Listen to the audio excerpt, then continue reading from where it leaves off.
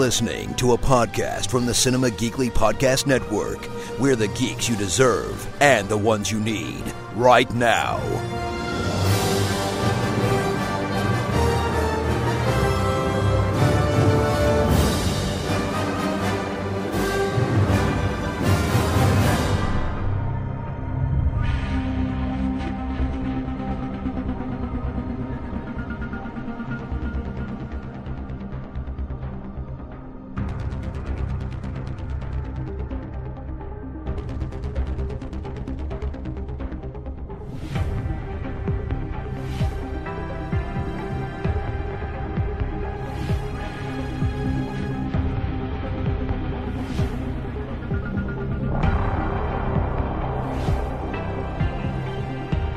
It's a brand new episode of Podcasters of S.H.I.E.L.D., Cinema Geekly's Marvel podcast.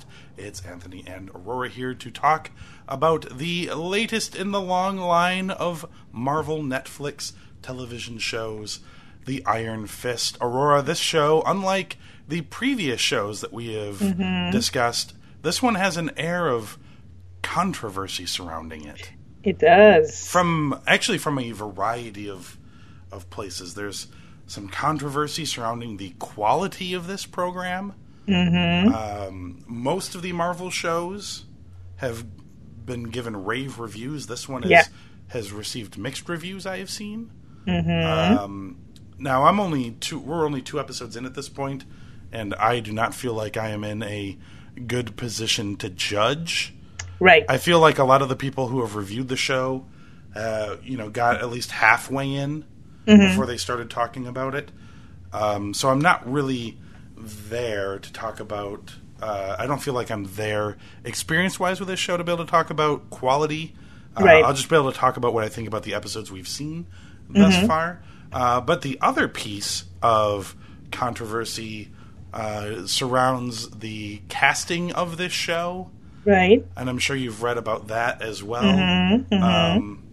And there's a variety of things that I feel like people have gotten right and gotten wrong about all of this.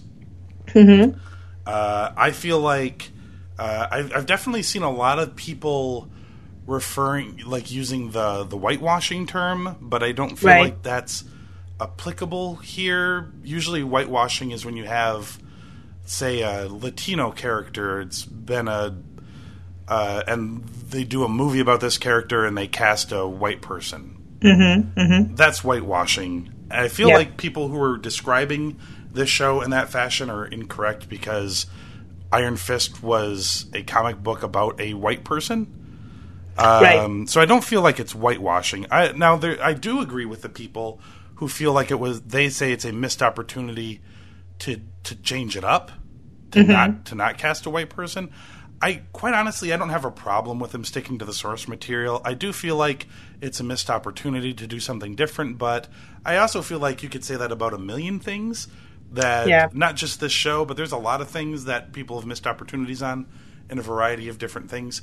Now, for me, the real interesting discussion, and to me, I feel like this is just like it's you get your choice of bad news versus bad news when it comes to this, because I've seen a lot of people that, and correctly, are like, well, I just don't want to see another one of these.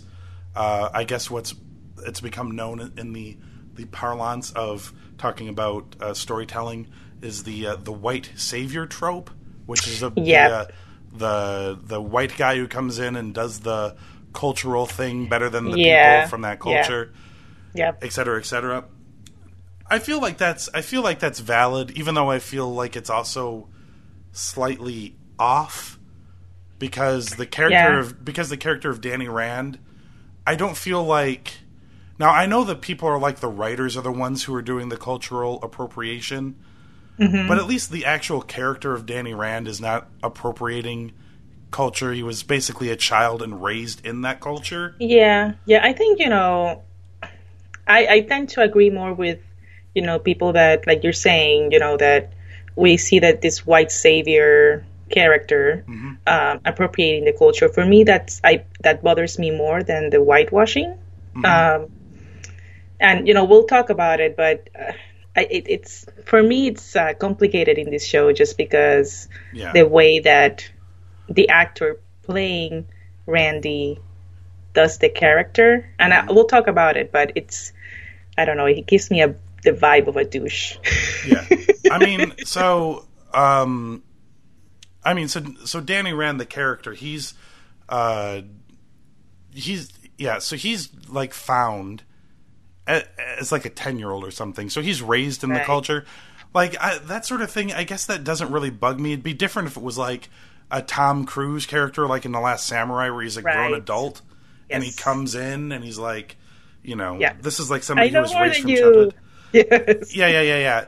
To me, the Danny Rand character is no different than people who have immigrant parents who come here and the child is born in the United States. Their parents may not be citizens, but the child is. The child is grown, or maybe not even. Maybe the child was born in Mexico and is brought to the United States and has grown up his entire life here. He didn't have a choice to be brought here. That's just where he was brought to, and he's grown up his whole life. This is all he knows. It's the only language he knows, et cetera, et cetera. And then somebody wants to deport him back to a place that he's never been to, doesn't know anything. I kind of liken the Danny Rand character more like that than somebody who's like appropriating a culture. Like, it's not a malicious thing. He was just he's not doing it on purpose. He was just raised there. He was raised by these monks who taught him to do this stuff. Yeah. But I can understand that people are like, I'm just so tired of seeing the white guy being the one. Right. Unfortunately, to me, the other side of this, which is the other side of the, if you're doing Iron Fist, then you're doing a story about like, you're doing a story about a trope in and of itself, which is the mystical, magical art of martial arts with magical superpowers. Like, it's like this, the mysterious Orient, that sort of thing. So even if you were to cast an Asian person in the role of Danny Rand, you're looking at a stereotype of the Asian guy who knows mystical, magical, Oriental powers. Right. So either way, I feel like you're in a lose-lose when it comes to the casting. I've seen some people that were like, hey, I'd rather take the stereotype. And then there's plenty of people that are like, I'd rather just have them stick to the source material.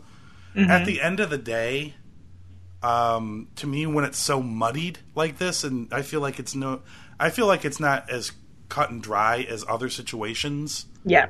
There's definitely more controversial TV shows and movies out there. Yeah. Like, so for me, it's like, I'm just going to stick to the show, and this is who it is. I like the character Finn Jones. I like I like he plays Sir Loras on Game of Thrones. I like him on that show a lot. I don't feel like well, let's talk about it. We've got 2 episodes to talk about. I don't want to sit here and start dissecting characters without talking about the episodes. Let's do that first. Okay. It's the first season, of course, and it's episode 1 we're talking about. It's called Snow Gives Way. So, Danny Rand, a barefoot, homeless-looking Danny Rand, enters Rand Enterprises, asking to meet Harold Meacham, a former friend, I guess. Although in flashbacks, this guy's revealed to be quite the dick. But he's now basically running the Rand Corporation. You see, the Rands and the Meachams were partners. Danny's parents and Harold's parents were business partners. They don't talk about this here at all, right in this opening sentence, but basically the story is Danny and his parents went on a trip, and their plane went down in the Himalayas. His parents were both killed, but he survived, and he was raised by monks. But we will talk a little bit more about that as we get there. He has returned to the United States for the first time in 15 years. He's basically ignored as a homeless lunatic. They're like, Danny Rand's been dead for 15 years. You're not Danny Rand. He fights his way through security and eventually reaches Harold's children, Ward and Joy, whom he grew up with. They state that Harold has been dead for years, not believing him to be Rand. He starts spending his nights in a park, befriending a beggar, calling himself Big Al. He also meets Colleen Wing, whom he asks for a training job in her newly opened dojo, but she ignores him, too.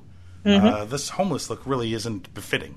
Yeah. Rand makes another attempt to convince Joy and later Ward. The siblings believe that the rivals of Rand Enterprises are planning to show a leadership struggle within the company now that they're going to announce their expansion into China. Rand is then attacked by Ward's mercenaries. Colleen attempts to save him, but witnesses him overpowering them on his own. Harold Meacham is revealed to be alive and in hiding, and is in contact with Ward, and apparently not with Joy. So that's interesting. The former considers the possibility that Danny is in fact alive and orders Ward to leave the situation to him. Meanwhile, Danny faces Joy and tells her about Ward's actions. However, she drugs him, at which point he is taken to a mental hospital, and flashbacks show Danny as a child when his family plane crashes in the Himalayas. So what did you think of the original introduction to Iron Fist? Okay, so here's the thing. If we take aside the whole, controversy and we just talk about the show, I feel like in previous Netflix Marvel shows, the first episode has been crucial. Like Jessica Jones, Daredevil, Luke Cage, all of their first episodes were episodes that I was like, oh my gosh, I'm in. Yeah, something big happens. Yeah, something big happened. And part of it was the fact that in all of those first episodes, I felt some sort of connection to the character, the main character. In this one, I don't care for him at all. I don't know why. I really don't know why, but he's supposed to be he's supposed to be a fish out of water, but he doesn't really feel like one. No, he's very cocky. Even though, he was. He lived in the United States for 10 years, right? But then he lived in this place, Kunlun. Like in another dimension or something. Which, by the way, is a city that doesn't actually exist on Earth. Right. Which is fine. There's lots of crazy stuff in Marvel now. I'm totally okay with this. I just watched Doctor Strange again when we got it on Blu-ray. Weird things, and I'm okay with that. Yeah. But he lived there for 15 years, longer than he ever lived in the United States. Right. And he just kind of reassimilated. It felt like minus his weird look. And the look was basically so people wouldn't believe him. Although you'd think he would have thought of that.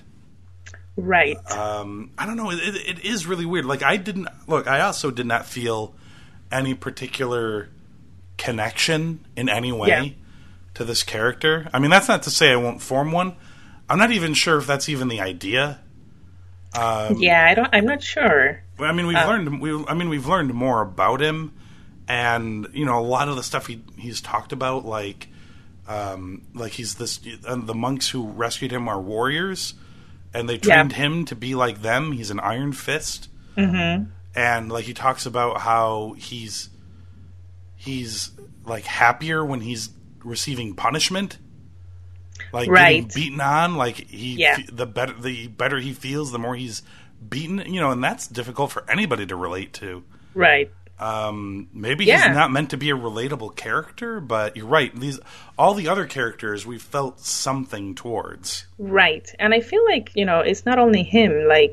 They're introducing his character, Joy, and we're supposed to be suspicious of her, right? We're not sure if she's a good person. We know her brother is a douche. Ward is an asshole from the get go. Yeah. But we're not sure about her, and towards the end of the first episode, we're kind of maybe she's nice, but I'm still not connected to her. I feel like. Right. In this first episode, the only person I was okay, I like her, was Colleen. Yeah, I like the character of Colleen, although we didn't get a lot of her. We didn't get a lot of her, but she was the only one that I was like, okay, I kind of relate with this one. I like her. Yeah. Joy kind of felt like somebody who's under the... so Ward is under the thumb of his father. Right. And I feel like and Ward also seems to be the bigger brother.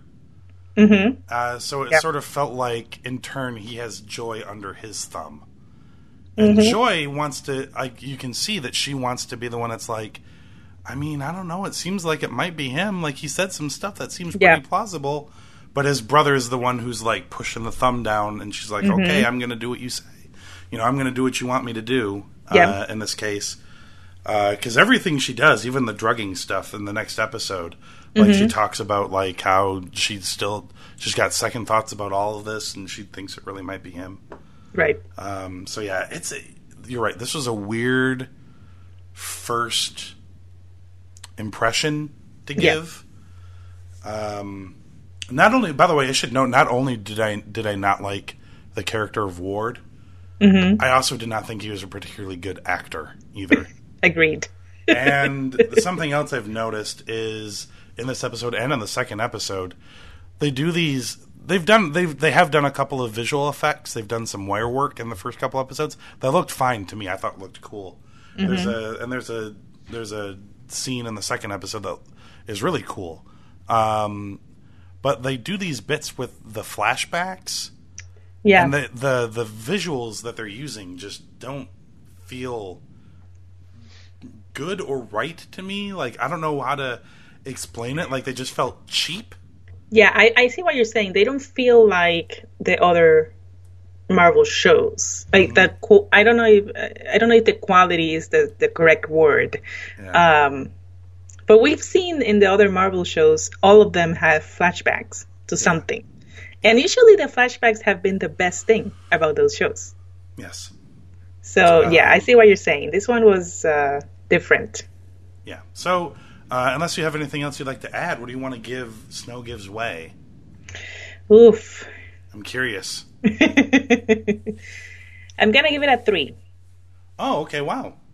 Yes. I thought with it was gonna be lower. I thought it was gonna be lower. Because I gave it a 3 as well, and I'm like, is she gonna? She might go lower than a 3. I feel for me, giving a 3 to a Marvel show in Netflix is low. Yeah, that's like giving it a 2 to anything else. You're right. It was kind of it was okay. But it was a pretty lackluster first episode. And you're right, there was nothing there to really there was really nothing there to really hook me in. But I don't know. Let's talk about the second episode. Let's see where the show goes from there. So, season 1, episode 2. This one is called Shadowhawk Takes Flight. So Danny is revealed to be in a psychiatric hospital assigned to one Dr. Paul Edmonds. He continues insisting that his true identity is that of Rand. And Harold Meacham is revealed to be surveilling the hospital so he can see and hear what is going on. He has Ward talk to Colleen because he was seen with her. And Ward offers her money in a very douchey way in exchange for her confirmation of Rand's alleged condition. Harold secretly visits him while Danny is drugged up, and Danny, I think, thinks he's maybe hallucinating or dreaming or something, and he reveals that he is the current Iron Fist, a sworn enemy of the Hand, and we know all about the Hand from Daredevil. Colleen visits Danny, who reveals his true identity and why Ward is afraid of him. She refuses Ward's offer, and Joy deduces that Danny is right as well and tells Ward, who refuses to free him. The doctor also learns the truth and asks Danny about the crash, and the later states that he was transferred by 2 monks to Kunlun, another dimension that becomes connected to the Earth every 15 years, which is why he's been gone for 15 years. Edmonds does not believe it, of course, even though he lives on a planet where there was like a space portal and aliens. and there's a giant green rage monster. And it's not like there's been like another Avengers movie since then, and Captain America Civil. Like, how does he not think any of this is possible? He's like, "No, you're crazy." He does admit though that ever since the incident, there have been a lot of people who think that they have superpowers. Yeah, which would make some sense. Yeah, I like that. I like that scene. Yeah, he thinks that he has an anxiety disorder caused by trauma. Right. And Harold, however, decides to remove Danny and put him in a safe space since he believes that he can be useful somehow to him. Instead, Ward orders his men, posed as patients, to kill Rand. But as they are doing this, Danny is finally able to summon the Iron Fist, beats the crap out of them, and then punches the shit out of a door to break his way out of the hospital. What did you make of episode number 2? I thought this was definitely an improvement over the first one. It was way better. I don't know if it's because I'm biased. I have a soft spot for any movies or TV shows that are in an asylum. I love anything that's the asylum scenes were actually setting. Pretty good. Yeah. So because they usually have a lot of interesting characters, including that guy that tried to kill him at the beginning. Yes. And then he was like giving him the tour. How did they let that guy just roam free like that? I don't. I thought it was really interesting that he tried to kill Danny, and then the next day they were like, "Yeah, he's gonna give you a tour," and was like, he tried to kill him last night. Yes. I like that his response was, "I'm just not good under stress," or whatever. He was just having a stressful day, I guess. Yeah. So there's a bit in here where the doctor is like, "You're not Danny Rand. We found this passport on you, and your name is whatever it was, Paul Johnson."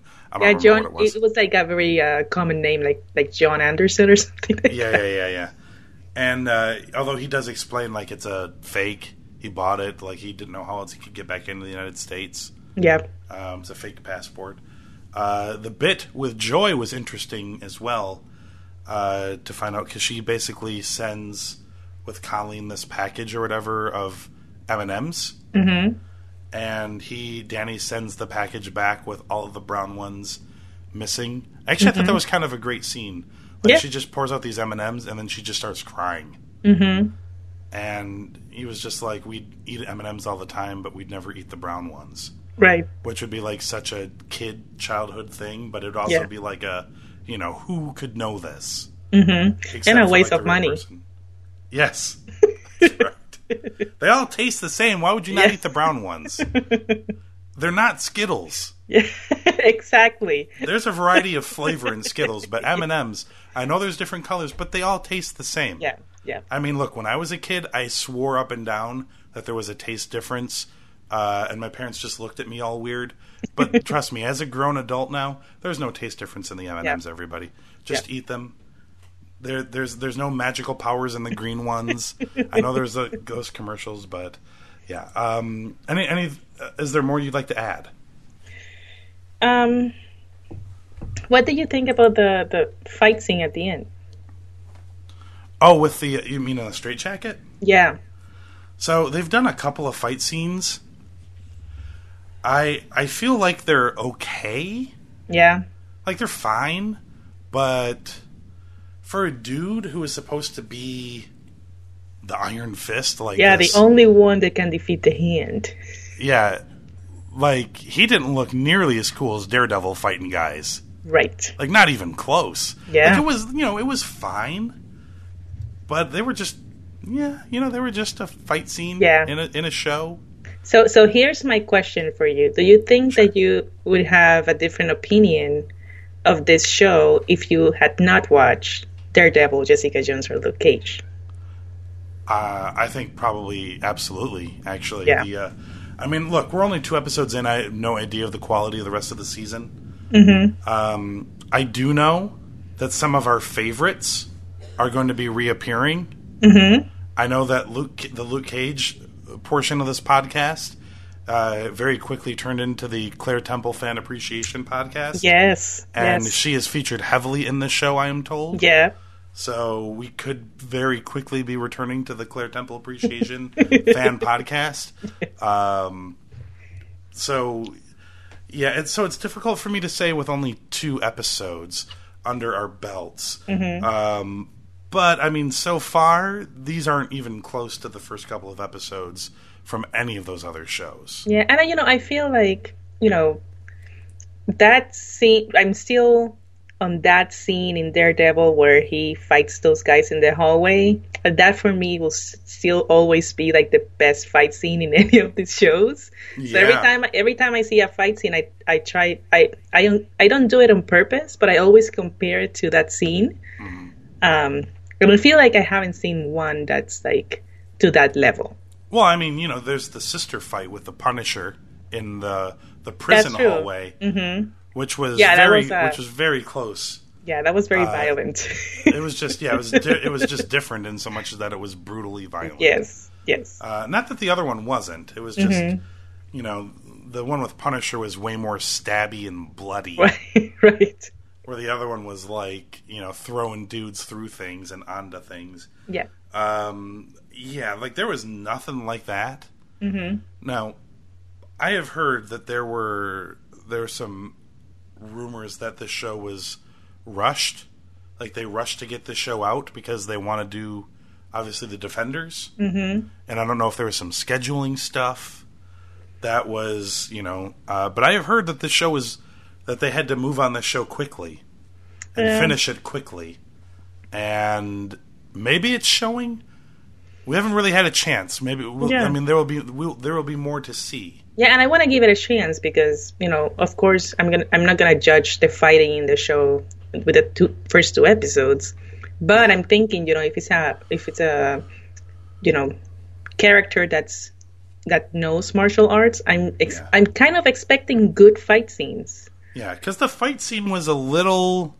it was there. It was a fight scene. But then, when he went to break out of the hospital, and he, with his glowing fist, and he did that flying punch, and it took out not only the door, but like a big chunk of the wall as well. Yeah. I'm like, that's superhero stuff. Yep. Like, that was awesome. Like, now only if he had punched a dude through the door and through the wall, it probably would have been a lot better, but... that was cool. Like, there's a scene in the first episode where he almost gets hit by a car, and he literally, jumps high into the air and flips over the car, which was also really cool. I'm like, yay, superhero stuff. Yeah. But there hasn't been a lot of that. A lot of the negativity towards the show is that it was really boring. 2 episodes in, I'm not bored. Yeah, I'm not bored either. I mean, in fact, I wouldn't even say I'm even close to bored, but... we'll see. Like if there's a lot of not, if they do like a lot of world building, which is fine. It just depends on how good it is. But I kind of, even Jessica Jones, where there wasn't nearly as much fighting and hand-to-hand combat, there was more action. Yeah. Even though it wasn't all necessarily a lot of fighty stuff. So yeah, I guess we'll have to wait and see. And I'm curious to see how much of the negativity of the reviews was stemming from the previous discussion about what they feel like the mistakes were in the casting. And then apparently Finn Jones did some interviews where he said some of the wrong things, which are like, yeah, he did. We didn't make this show for the critics, which is always supposedly a thing that people say when they know the show isn't very good. Supposedly. And also people took that to mean like, we made this for the people who like the white guy in charge. Yeah. Because that's what the book is. Yeah. A lot of people took it to mean that. I honestly don't think he meant that. I think he did mean like, this isn't a show for the critics. But I also don't think he meant it in a way that I think the show is shitty and only fans of the comic book will like the show. I think... because, that comment can also be... the previous shows, and I I don't want to keep going back to the previous shows, but if you're a fan of the comics, you're gonna like them. But I don't feel like they're made for the fans of the comics. Right. They're made for everybody. I didn't know anything about Jessica Jones. Yeah. And now I love that character. Mm-hmm. Mm-hmm. So, I mean, and a lot of that is Kristen Ritter. Yeah. But, I mean, it's just a good show. Mm-hmm. So, that's really what it boils down to. There are definitely going to be some critics out there who don't get the material and don't enjoy the show.